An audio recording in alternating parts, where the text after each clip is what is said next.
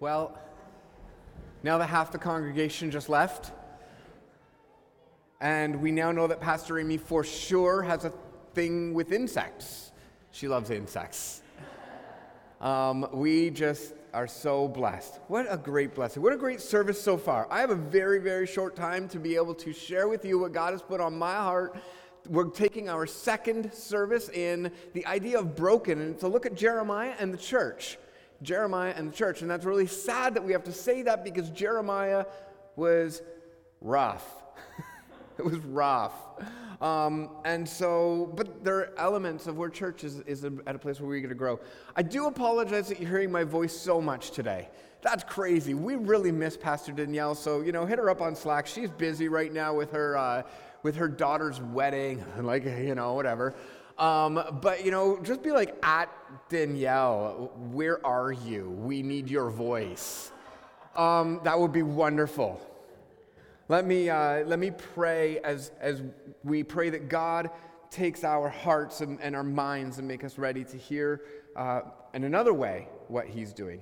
God, we thank you that you are constantly communicating with us. And in this service, you communicate with us through word of prophecy. You communicate with us through words of music. You communicate with us through words of encouragement and testimony and through stories. And now you communicate through us through your word. And so, God, all of these are valuable. All of these are things that we must have. We must hear from you. And so, God, I pray that as we shift our hearts into listening to your word and listening to what you would say, God, I pray that you would be glorified. Most of all, that's why we're here, to see you glorified. In Jesus' name, amen. Our text today is Jeremiah chapter 7, 1 to 15, except for I think I'm just doing 7 to 15. Thank the Lord. So, the word of the Lord. No, it is 1 to 15. There we go. The word of the Lord came to Jeremiah. Stand in the gate of the Lord's house. Important.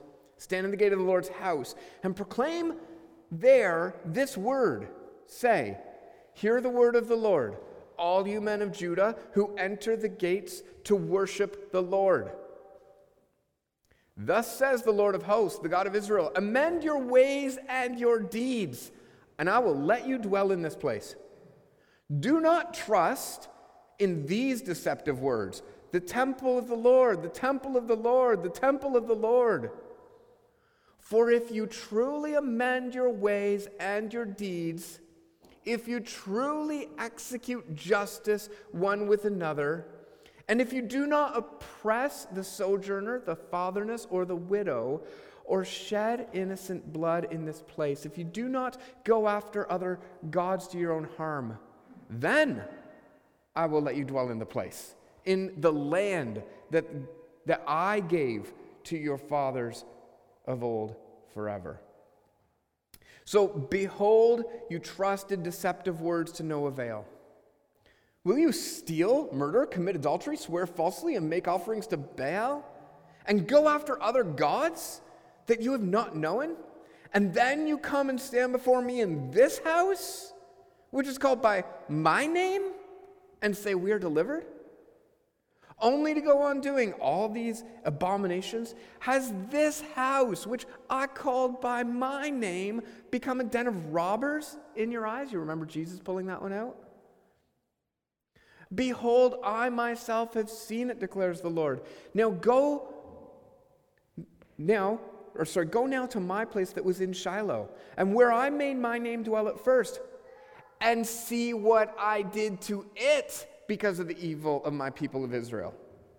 And now, because you've done all these things, declares the Lord, when I spoke to you persistently and you didn't listen, and when I called you and you didn't answer, therefore I will do to the house that is called by my name, in which you trust, and to the place that I gave you and your forefathers, as I did to Shiloh. And I'll cast you out of my sight, as I cast out your kinsmen and all the offspring of Ephraim. Well, no wonder nobody likes Jeremiah. Seriously, that's rough. That's rough. That's not really friendly, people-sensitive content. That's not something you want to hear when you wake up on a Sunday morning and come to church, right? That's not really it. I do invite you to comment on Slack, join with the conversation here. It's important. Love to hear from you. But this isn't what we really like. But we today live in the days of Jeremiah. We live in the days of Jeremiah again, where religion can often simply be a subculture or a simple fragment of your life. A simple side element that if you've got time on a Sunday, you participate in your religion, but the rest of your week is something else. The main culture we live in looks strikingly similar to the rest of the world. So what if they're Muslim, Roman Catholic, or atheist? We all go to the same stores. We buy the same things. We drive the same cars. We live in the same type of houses. We run our families with the same type of values. We run our bank accounts with the same type of ideas. We do all the same things. What makes a Christian distinct from the world around us? What makes us distinct? What makes it obvious that the Holy Spirit of God Almighty lives in you? What's obvious about it? What is obvious? Okay, so let's go back, story of Jeremiah's life. In grade 13, studying English, I was at school, and my English teacher at Huron Heights Secondary School made us read the book of Jeremiah. Nobody actually did it because that was depressing, and it was a public school. But we went to class after we were given that assignment, and we got the grade 13's teacher's opinion of the book of Jeremiah. And she opened my eyes to the way that Jeremiah really was. See, Jeremiah was the guy that nobody wants to be around. He's called the weeping prophet. He is the guy that, they're having a party and he shows up and he's like, everybody's like, oh no, Jeremiah's here. Party's over. Like, now we're going to hear some rant about the way the world's going to fall apart when we're clearly here just having a party. Everything is okay. And Jeremiah here is moaning about his fears of the world. What an extremist. Oh my goodness, somebody's so negative. Nobody wants to be around him. My grade 13 English teacher was telling us that he was so miserable that he didn't even like being around himself. And she gets that from the ideas when Jeremiah was saying, like, God, I don't want to say all of this stuff. Like, there's this fire caught up in my bones. I don't want to be saying all of this because it's so bad, but I can't not say it. And so she was right. He's like, he wants to tell good news, but he can't. Every time he opens his mouth, out comes the word of the Lord, and it's not good. And he's just like, oh my goodness. So, okay, a commentary helped me on this one. He was probably pretty introspective and compassionate. And so Jeremiah sees that there's a threat coming from the north. But the problem is, that threat didn't materialize for years later. Years later, it didn't materialize. So he's going to these parties. Everybody's like, life is good and normal. And it wasn't, according to Jeremiah. Everything's going to fall apart. The end of the world is near. And nobody's believing him. And so Jeremiah was just kind of a laughingstock. In the end, Jeremiah was,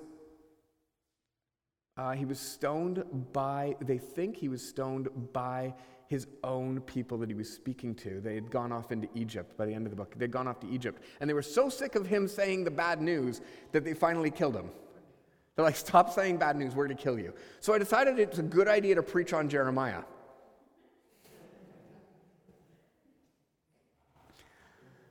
But you know what? He was talking about this threat, and he was talking about how Israel had fallen and Jerusalem was going to fall. And now we look at this 4,000 years after the threat. Don't worry, we don't need those tablets anyways. 4,000 years after the threat, we look at this, and we recognize that Israel was indeed captured, and then Judah was captured by Babylon. And get this. In the eastern world, after that, Israel stopped being an independent state. From the time that Judah fell, Israel stopped being an independent state. They were ruled by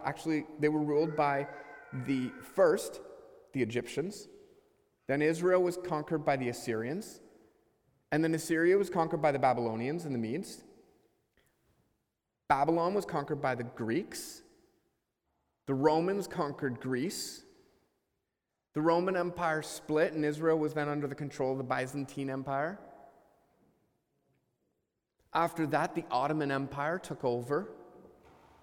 The Ottoman Empire controlled Israel until the British Empire took over, until World War II, when after World War II, Israel was once again in 1948 declared an independent nation. Guys, 3,000 years. So while Jeremiah is telling this horrible story, nobody understood that the horrible story that he was telling was going to last 3,000 years. It's huge. So there was a huge threat to Israel, a massive threat to Judah. And they had their security. So what brings security to these people? Well, I talked about it a little bit last week. I'm not going to go into it deeply, but God had already rescued Jerusalem from a siege of the Assyrian king. And so God could clearly just rescue them from Babylon again. It'd be no problem. God could just make the Babylonian army go away, and there's going to be no issue. And that's what God does. Because why? Because the temple of the Lord was there. In this house, the temple of the Lord is there. So God's never going to let his temple fall. He's never going to let his church fail. Whoa. Do not trust in these deceptive words. The temple of the Lord, the temple of the Lord, the temple of the Lord. People thought in Jeremiah's day that the temple of the Lord would guarantee security. People in today's day think the church, them being part of the church, will guarantee security. They'd concluded that God protected Judah and Jerusalem because of the temple. The people have reduced their God to being the worship practices done at the temple. This is what Jeremiah is calling out.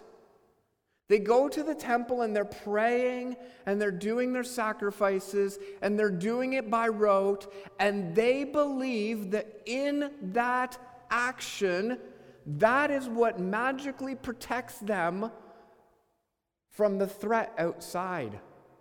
If we just do this, and in that they've reduced their God to simply being their act of worship. I go do this, and now I'm going to be safe. I go do that, and now I'm going to be safe. They have placed their security in God's saving action, but they distorted what God wanted to do. See, God's never been looking for a physical temple. He's never been looking for a church built in the 1800s. He's never been looking for having monumental space on land.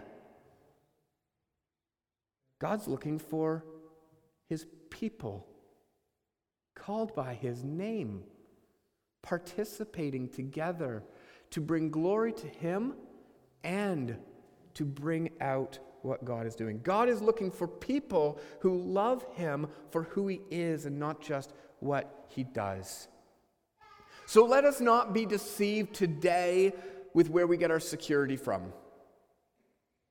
Someone says on Slack that Jeremiah was unafraid to say the truth even when it wasn't popular.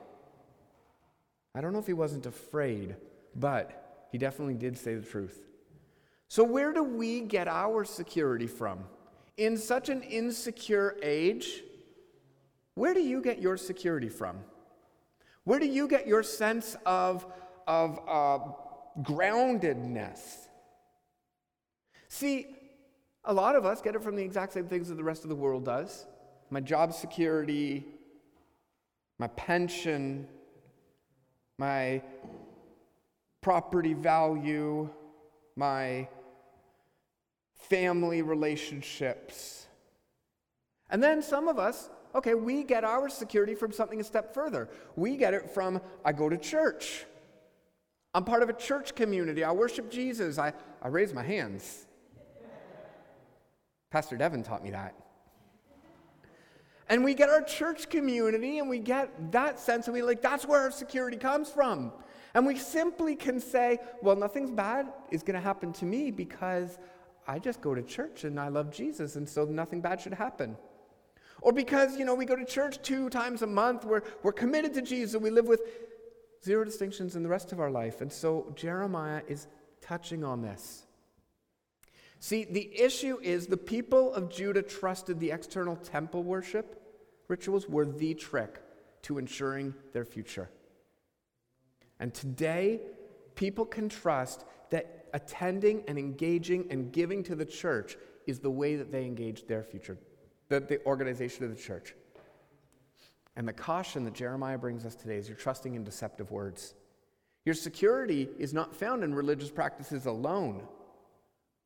God wants to grow himself and his work in you and in us. God is at work changing you and me. God is the one who is shaping us into the image of his Son. See, your religion cannot be an addition to your life. It cannot be an addition to your life. Matthew 23:15 says, "Woe to you, scribes and Pharisees, you hypocrites, for you travel across sea and land to make a single proselyte. And when he becomes a proselyte, you make him twice the child of hell as yourselves." Thank you, Jesus. I thought you were meek. But he wasn't. He's saying when we perpetuate religious security, we miss God's heart. We miss his heart when your religion attempts to transform people from outside pressures. Be at church like this time, and do this, and look like that, and be like this. When we try to push it on people as though that's going to somehow change their heart, we miss the transforming action of God, who actually starts to work inside of us. God transforms us from the inside outward. See, you'll notice actually in the text, it's not in my notes, so I'm just going to flip it up. You'll notice that in the text, it says that then, if you do all these things, then I will let you live here. You'll still get your temple. You'll still get your worship. You'll still get everything. But then you will be able to be here when you allow God to transform all of you. God's looking for people who love him for who he is, not just what he does. And so today, people trust that, they could just get by. And God is saying, no. So we need to be fully transformed. We need to be fully transformed. For Jerusalem, it meant that they had to do better at social justice. For us, I believe that we have to be fully transformed. We cannot place our security in our own corporate religious practices. We can't follow the same God as the world and Jesus. We need Jesus to transform us thoroughly. We must rely on God's work by the Holy Spirit, shaping us as a community, shaping me as a person. That's what we're relying on. And he changes elements of our life. The last bit of the text quickly says, "Now go to the place that was in Shiloh, the name where I made my name dwell at first, and see what I did to it because of the evil of my people Israel. And because you've done all these things, and you didn't listen, I'm going to do to you what I did to them." And then when the religious practices are just reduced to just outward expressions, I have to go to church. I have to do this. I have to act like that. And they aren't heart reflections. we must go back to God and say, God, change my heart. Affect me. Because if we don't, we're called to consider Shiloh, which God destroyed. We're called to consider Jerusalem, which God had destroyed. We're called to consider Jerusalem a second time, which God had destroyed. And we come back to the place that God calls us. Check my heart, God. David said in Psalm 139, search me and know me. See if there's any evil way within me. Genuinely. See if there's anything within me. So, Jesus, today we come humbly, even with the loaded term of repentant. We come and we say we don't want to be people who serve two masters. We don't want to be doing the exact same things of the world and just adding on religion. What we have always sought, what your Holy Spirit is working inside of us, we ask that you would continue to work inside of us. And that is purify my heart, Lord Jesus. Restore in me a clean spirit. Take not your spirit away from me. And restore to me the joy of my salvation. Do the inner work in us, Jesus, so that we will be people that represent your name. And God, let us not be duplistic about it. Thank you so much, Jesus, for your word. God bless this congregation. In Jesus' name, amen.